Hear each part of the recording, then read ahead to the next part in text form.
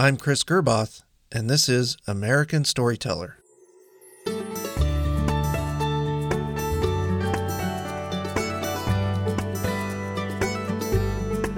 There are teachers, and then there are master teachers. Any school building considers itself lucky to have even one or two on their faculty. Master teachers are not only great at what they do in their own classroom, but they are often looked to as leaders and mentors for other teachers. Lynn Wilcox is a master teacher. She lives in Lakewood, Colorado. In this episode, she's going to share what goes into making a master teacher and how great teaching really can make a difference in the life of a child.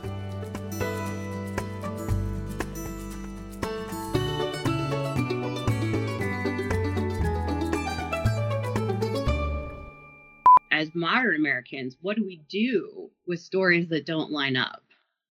Because it's been a well-documented problem that history has been heavily edited by the victors over time.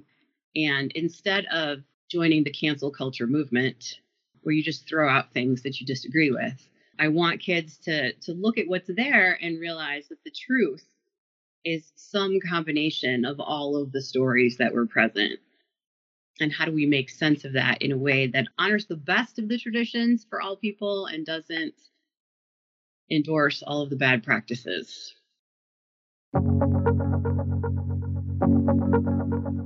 Like all of our shows, we're going to start at the beginning. Tell me about your hometown. Oh my goodness. I grew up in downtown Detroit. And my brother, I'm the oldest. So the brother that comes after me, he would have been 13 the year we moved. And my parents were really trying to move us out of the ghetto before he was old enough to be optioned by gangs. He didn't have the best judgment in making friends. The best protection they could afford us is to get us out of the city. You have to understand that living in Detroit in the 80s was a lot like living in a war zone. Guns, drugs, large-scale fires that were set intentionally. It was normal. I mean, there were prostitutes that worked the car pickup line outside of my K-8 where I went to school. But poverty's poverty, right? And we didn't have the money to move. We didn't sell our house. We gave it away. And it took them a while to be able to figure out where they could afford to live. And when I was a teenager, my parents moved me to a really small town in the Thumb in Michigan. We were about 45 minutes from anywhere else, one stoplight. And it had not changed since my parents had lived there when I was an infant. And poverty being what it is, we went from urban poverty to rural poverty and moved out to the sticks. Did you have a traditionally happy childhood? No, I wouldn't say so. My mom was mentally ill, and she struggled with issues that were a result of being the victim of childhood sexual abuse. And my dad struggled with my mom being crazy. So really, while they wanted traditional and happy, that's not what we got. We were on our own to make things happen. We got a lot of looking out for each other as siblings, and we got a lot of responsibility before we were really old enough to have it. Given that kind of family dynamic, and because all kids in poverty have to create some kind of refuge, what did you do to get away from all that? Oh my God, I read books. I could vanish from reality in a book. And I was never in any trouble, because I was always reading. So it was really easy, especially when I was little. My mom would drop me off in downtown Detroit at the main library because, there weren't any people that shouldn't really go to the library at the library. I mean, we did have some homeless people, but they never bothered the kids. If I hadn't read, I wouldn't have known that there was a world outside of the one I lived in. Let's fast forward a bit. Where were you when you decided you were going to be a teacher? This is the irony. I did not want to be a teacher. I wanted to be a professor. Through college with my degree in English, I was so tired of taking care of my brothers and sisters that I did not want to work with children at all. I was just burned out. And so then I started looking into the education program. And at the time, the University of Colorado at Denver had a master's program in secondary education, but it emphasized urban education. They were really targeting teachers that they were going to send back out into urban schools. And that really resonated with me. To get your degree, or to get your license, you have to student teach. So Right. my first round of student teaching was in dropout prevention at Manual High School. It was absolutely terrifying. It was terrifying, and the kids wouldn't try. And I would come up with this cool, innovative lesson, and I'd go try it, and like 30% of the kids would be engaged. And then I'd go to my night class, and I would cry because I was so frustrated because nobody cared. And it was just hopeless. And I was like, wow, I don't know if I can do this. But being an older student, I couldn't afford to not work. So that instead of doing my final year of student teaching, I took a job in Ellicott, and they had told me that they could get me alternatively certified. Unfortunately, the principal didn't mean it. I taught for them for a year. He did not help me get certified. So then I transferred to EADS out on the plains to complete my license through the alternative licensure program. I did take a pretty circuitous route to becoming a teacher, but I got some really great experience. What would you say were some of the good things about teaching in a small town like that? So everybody knows everybody, right? And school hadn't started yet, but I had moved in. I'd been there a couple of days, and my dog ran away. And so I'm just outside starting to look for him when a pickup truck pulls up. It's full of teenage boys. And they're like, "You're the new teacher." And I'm like, "Yeah." And sure enough, they had Sam in the back. And so they just brought him back. And that was pretty cool, which I appreciated because I didn't know how long it was going to take me to find him, where there's just nothing but cows and fence. They also showed up a different night after the school year started. This was a mixed group of boys and girls with pizza and beer. And I'm like, you can't do this. And they said, well, so-and-so does. And I'm like, well, so-and-so is sleeping with someone on the school board. I am not. So you can't party here. You're going to have to go somewhere else. We had a lot of city teacher in the country school moments. Like, I had to teach computer sciences. And so I'm trying to get this case off a tower because I'm going to show them how to swap out hard drives or something. And I need a knife so that I can unscrew it, but I don't have one. So I asked somebody to go to the office to go get me a screwdriver or something. And this kid whips out a knife. It's an ag knife. He scared me to death. And everybody laughed so hard, I thought they were going to pee their pants, including my principal. The funniest thing she'd ever heard. And, my favorite, we wrote a melodrama.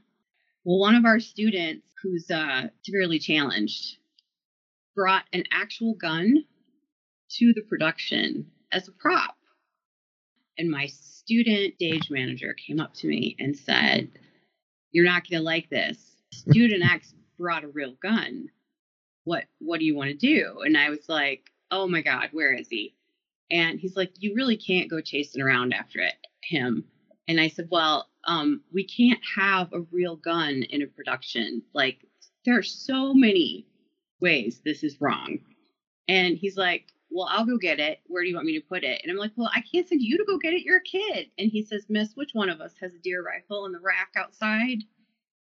And I was like, "Okay, you have a point." He goes, "Have you ever fired a gun?" And I'm like, "Well, no." He's like, "Just give me your keys." And he went and relieved his friend of his weapon and locked it in my trunk. All's well that ends well, right? So you survived the year, bull snakes and all. Did you ever consider sticking around? I had considered it,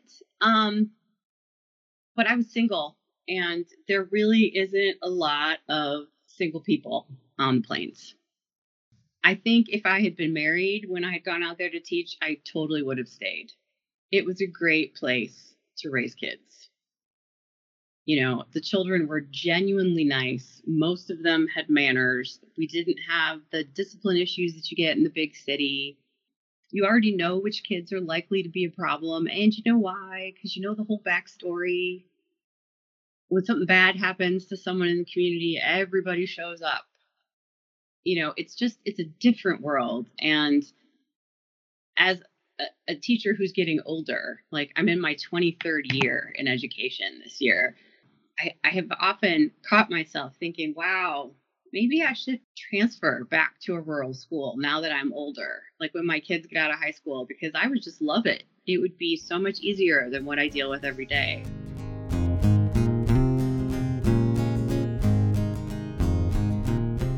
Let's bring our story into the present. Tell us about your family. So I'm married to a guy in IT security. We've been married for about 17 years. That's Bill. And we have 2 kids, Elizabeth, who is 15, and Duncan, who is 13. Both of them are twice exceptional. And we have a big, fat, lazy, fluffy golden retriever named Bailey. I'm asking perhaps more as a parent than a teacher. Even in a non-COVID world, what challenges have you experienced educating your own children?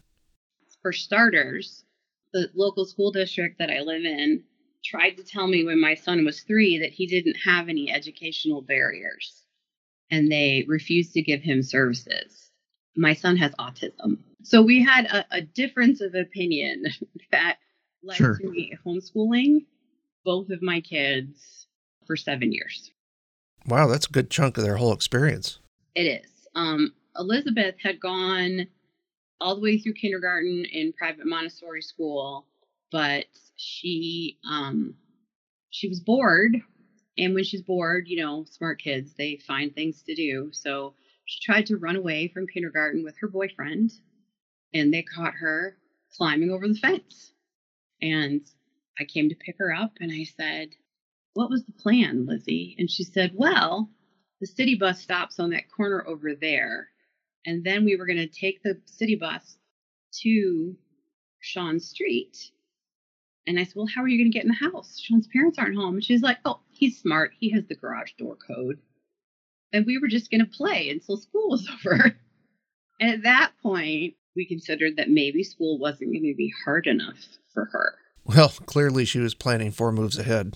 Right? We looked at a lot of different options, but given my earning potential as a teacher, it was going to be cheaper in the long run for me to stay home with the kids than to put them in private school and continue working. And Duncan's learning challenges were just starting to show up at this time. It all kind of came together. So I was home with the kids, I was homeschooling, and I was orchestrating all of the supportive services you'd normally have for kids with IEPs as a private citizen and not as a part of a school district. I can only imagine all your skills were brought to bear in being your children's only teacher for that many years. Yeah. And, secondary teachers aren't given a generalist background in all content areas. So I learned a lot of math and history and science that wasn't covered in my teacher prep background, which I think in turn made me a better teacher because now I can do cross-curricular programming without too much difficulty. And that really leads to my next question, which is, what do you think running a homeschool did for you in your development as a teacher? Well, one, like I said, is the generalist background really helps me work better with my teammates. I have a better understanding of exactly what they're trying to do and a better understanding of how literacy supports those tasks. The other thing I learned is really directly related to the autism training. Through working with occupational therapists for years and years and years, I've come to learn that sensory regulation is not linear and it's not lockstep even for neurotypical kids. So a lot of the behavior we see in middle school is really just sensory dysregulation due to puberty It's completely normal. But you can use the same occupational therapy strategies to help kids externally regulate, and it brings the stress in the room down. So you just kind of treat them all like they're on the spectrum. Okay, what would be a good example of that? One of the things is including, it's called heavy work. So this is going to be anything that allows the kids to apply pressure, pushing or pulling on their major joints. So one of the things I did, especially with COVID, when we weren't allowing them to move classrooms, was we reinstituted recess for middle schoolers. And I just insisted. I said, they cannot think until they move their bodies. This is how their brains are working. Got to be part of the day. So they had PE, they had recess for lunch, and then we had another break. So they were getting 3 breaks a day where they were allowed to run around, play tag, play basketball, play soccer, and get that stimulation. And it really went a long way to regulating behavior issues. So you currently teach both middle school and college. Yes. How do you adapt your techniques when, even in the same day, you're moving from one group to another? I think the difference is that most college students can actually follow written directions. So they are much more independent learners. I'm teaching virtually still at college, not in person. So, I have some well-crafted modules, and for the most part, they're completely independent. They've got lecture notes, they've got examples. We do some discussion dialogue about the ideas that support good writing, like using pathos, ethos, and logos in your writing, some higher order thinking extension activities, things like that. And with the middle schoolers, it's much, much more foundational. So I try to think of them like writing as a spectrum progression, right? And so they're at the bottom end of this progression where I'm teaching the nuts and the bolts. And by the time they leave the 8th grade, they can write, a rudimentary essay. And hopefully by the time I get them in college, we've got the essay down, and now we're branching out into other kinds of professional writing.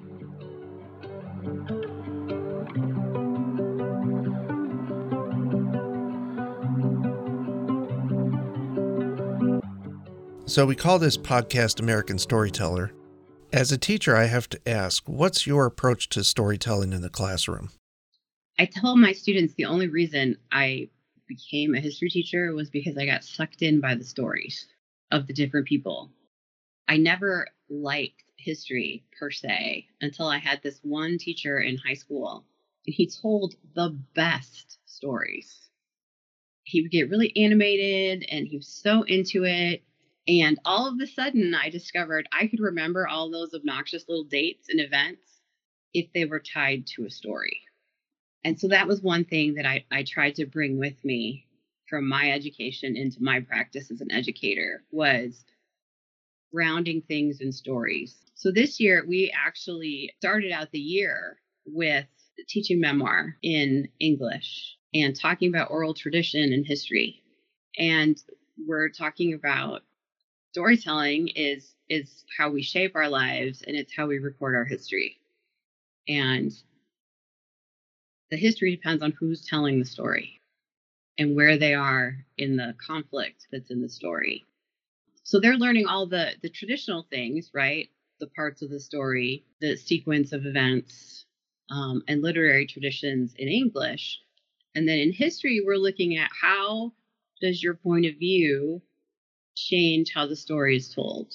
So if you're going to talk about the colonization of the United States, how does the story change if you are an indentured servant, or if you are an indigenous American, or if you are a somewhat wealthy person coming from Europe?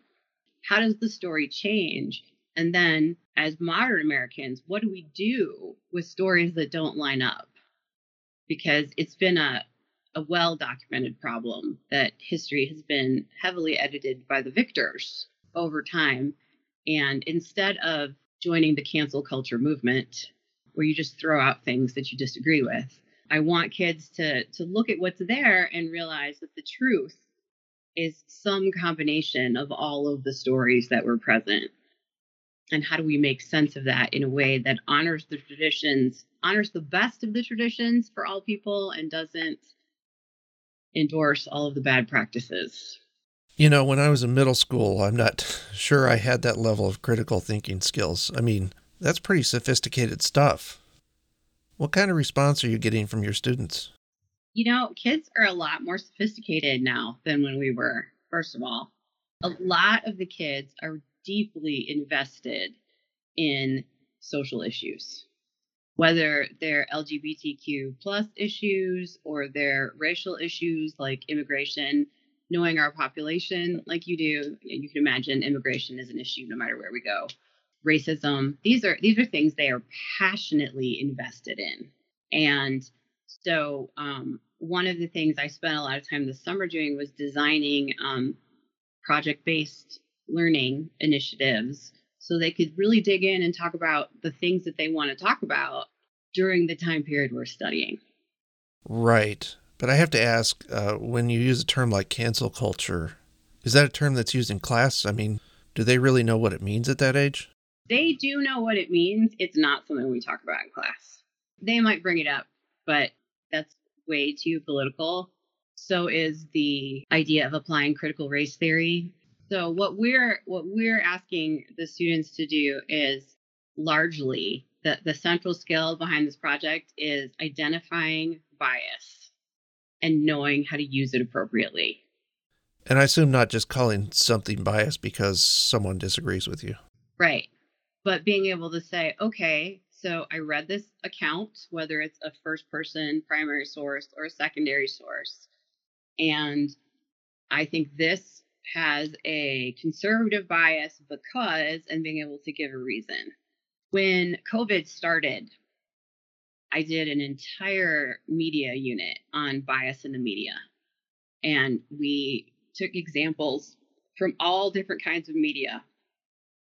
And the kids rated the factualness of each type of media from, complete scare tactic to mostly factual, but there were a couple of things that I couldn't locate from another credible source.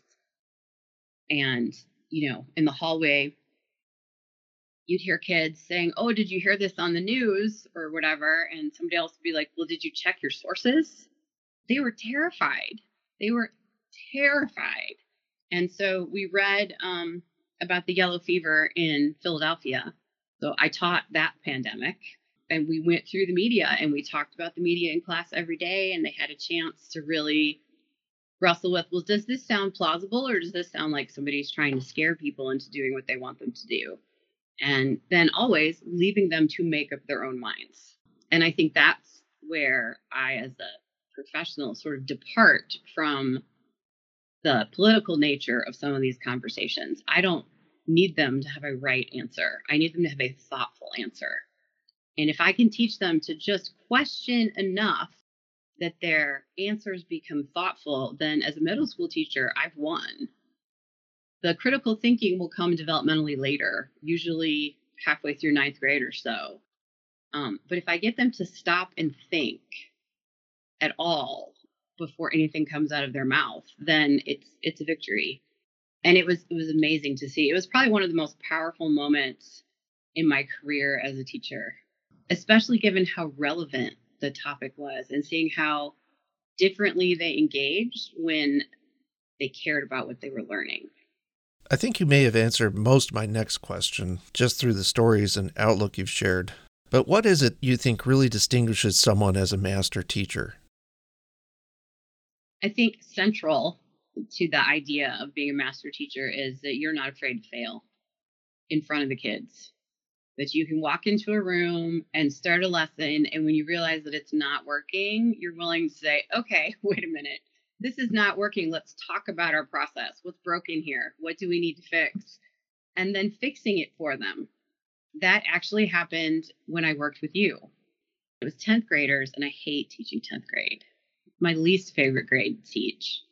And I don't even remember what we were reading, but it was something, in the canon, and it was on the approved book list, and the kids just were not talking at all. And finally, I'm like, okay, somebody please tell me what's wrong with this book. Do you hate it? Is it boring? Did you all just go to the same party last night and not do your homework? I'm like, what is the problem? And one of the girls finally raised her hand and said, I did the reading, but I don't know what you want us to talk about. And I'm like, has nobody explained to you how to study a novel? And they're like, nope. And it never occurred to me that they got to 10th grade without doing a novel study, because we start them in the 6th grade. But this particular group did not have novel study skills. And I immediately collected all the books. And they're like, we can just stop. I'm like, yeah, really? I'm like, well, I'm the teacher. I'm in charge. So yeah, let's turn them all back in. And I went and I got out some short stories, and we started from the beginning. And I taught them how to interact with a text with short stuff before we went back to a novel later. But being willing to say, this isn't working and I'm going to fix it, got me 100% buy-in from the kids in the room. And that was something that I took with me through all the years. And now oh my God, I'm in charge of induction for 5 new teachers this year. And that is the first thing I told them, is that you have to be okay with stopping class if it's broken and saying, this is not working. Let's debrief. Why isn't this working? Where are you struggling? Where am I struggling? And doing some metacognitive modeling in front of the kids, because if they don't learn that failure is really just an opportunity to figure out what needs to be tinkered with, they're going to grow up and be obsessed with perfection and then perpetually disappointed. They're not going to build any resiliency. And resiliency is one thing that we don't model enough in school. They just assume that we're smart and we know all this stuff, when really most of us don't know it. And some of us are reading 2 days ahead of our class just to keep up with new content, but they don't see any of the back end. So yeah, I would say that you'd have to be willing to make mistakes, adjust on the fly, and model what you want to see in the kids. What do you think is a mountain yet to climb for you as a teacher? Well, one of the things that I have struggled with is how to teach developmental reading skills to older students. There is absolutely no training provided in the secondary licensure track for developmental reading at all. And on average, the majority of my students came in testing 4 grade levels below. That means I have students who read at the 2nd grade this year, 20 students who read at the 2nd grade. And I have no age-appropriate strategies for teaching them. And so this is my thing that I am now studying like mad on the weekends and trying to get all the PD I can, because these kids want to turn around their situation and nobody's believed in them up until now. Some of them have been actively discriminated against in the education system. And I feel like some of that discrimination shows up just in the lack of preparedness in secondary educational institutions, just ignoring the fact that we know so many of our kids are coming in so far behind. This can't be new news. The state test has been around for, 15, 20 years now? It's not like we don't have the data. But still, we hired the woman who's teaching ELA instead of me right now as a first-year teacher last year, and she also had 0 instruction on developmental reading. So nothing had changed in 20 years.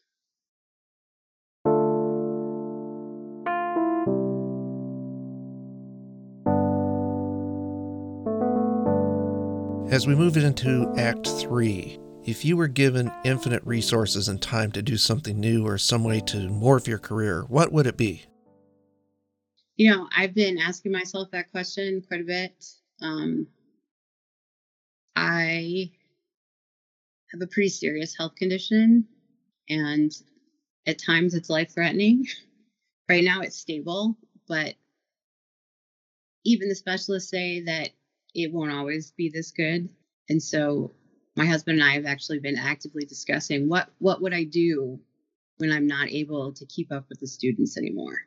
And one of the things I'm exploring is grant writing, to strictly go into the behind the scenes of program design for educational programs, both school day and like before and after school programming. I actually just became the program director for the 21st Century CCLC grant for ECA's brand new before and after school program. And through the training and all the networking, I've met a whole host of other alphabet soup organizations who all provide supportive programming to the educational system and to other nonprofits that work with kids. So if I had to pick something this week, that might be something that I would do. Yeah, nonprofits typically work on real shoestring budgets too. Yes. I could do amazing things with a shoestring. I really have just one last question for you to riff on a little bit. You know, most people's direct knowledge of schools is through their children and maybe a bit through their own distant experience as a student themselves. What do you think that people who don't spend a lot of time in schools these days need to know? Wow, that's a really good question.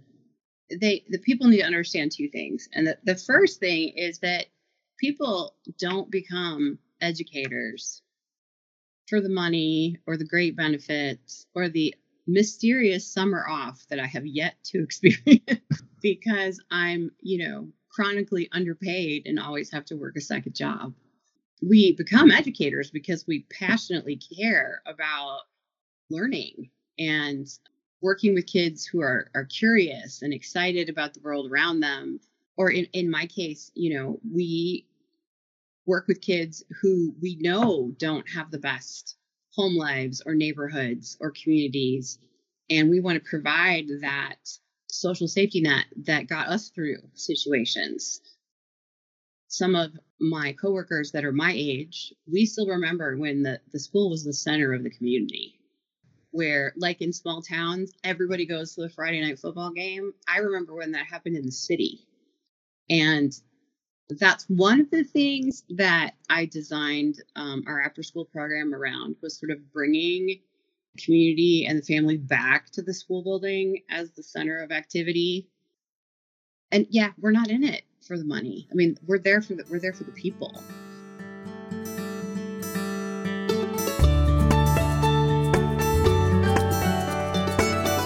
I want to thank Lynn Wilcox for joining us today, and I hope you enjoyed listening.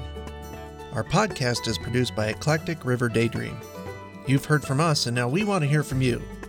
Leave us feedback on our website at storypod.us or on Facebook at American Storyteller. Until the next time you hear from me, I'm Chris Gerboth, and this is American Storyteller.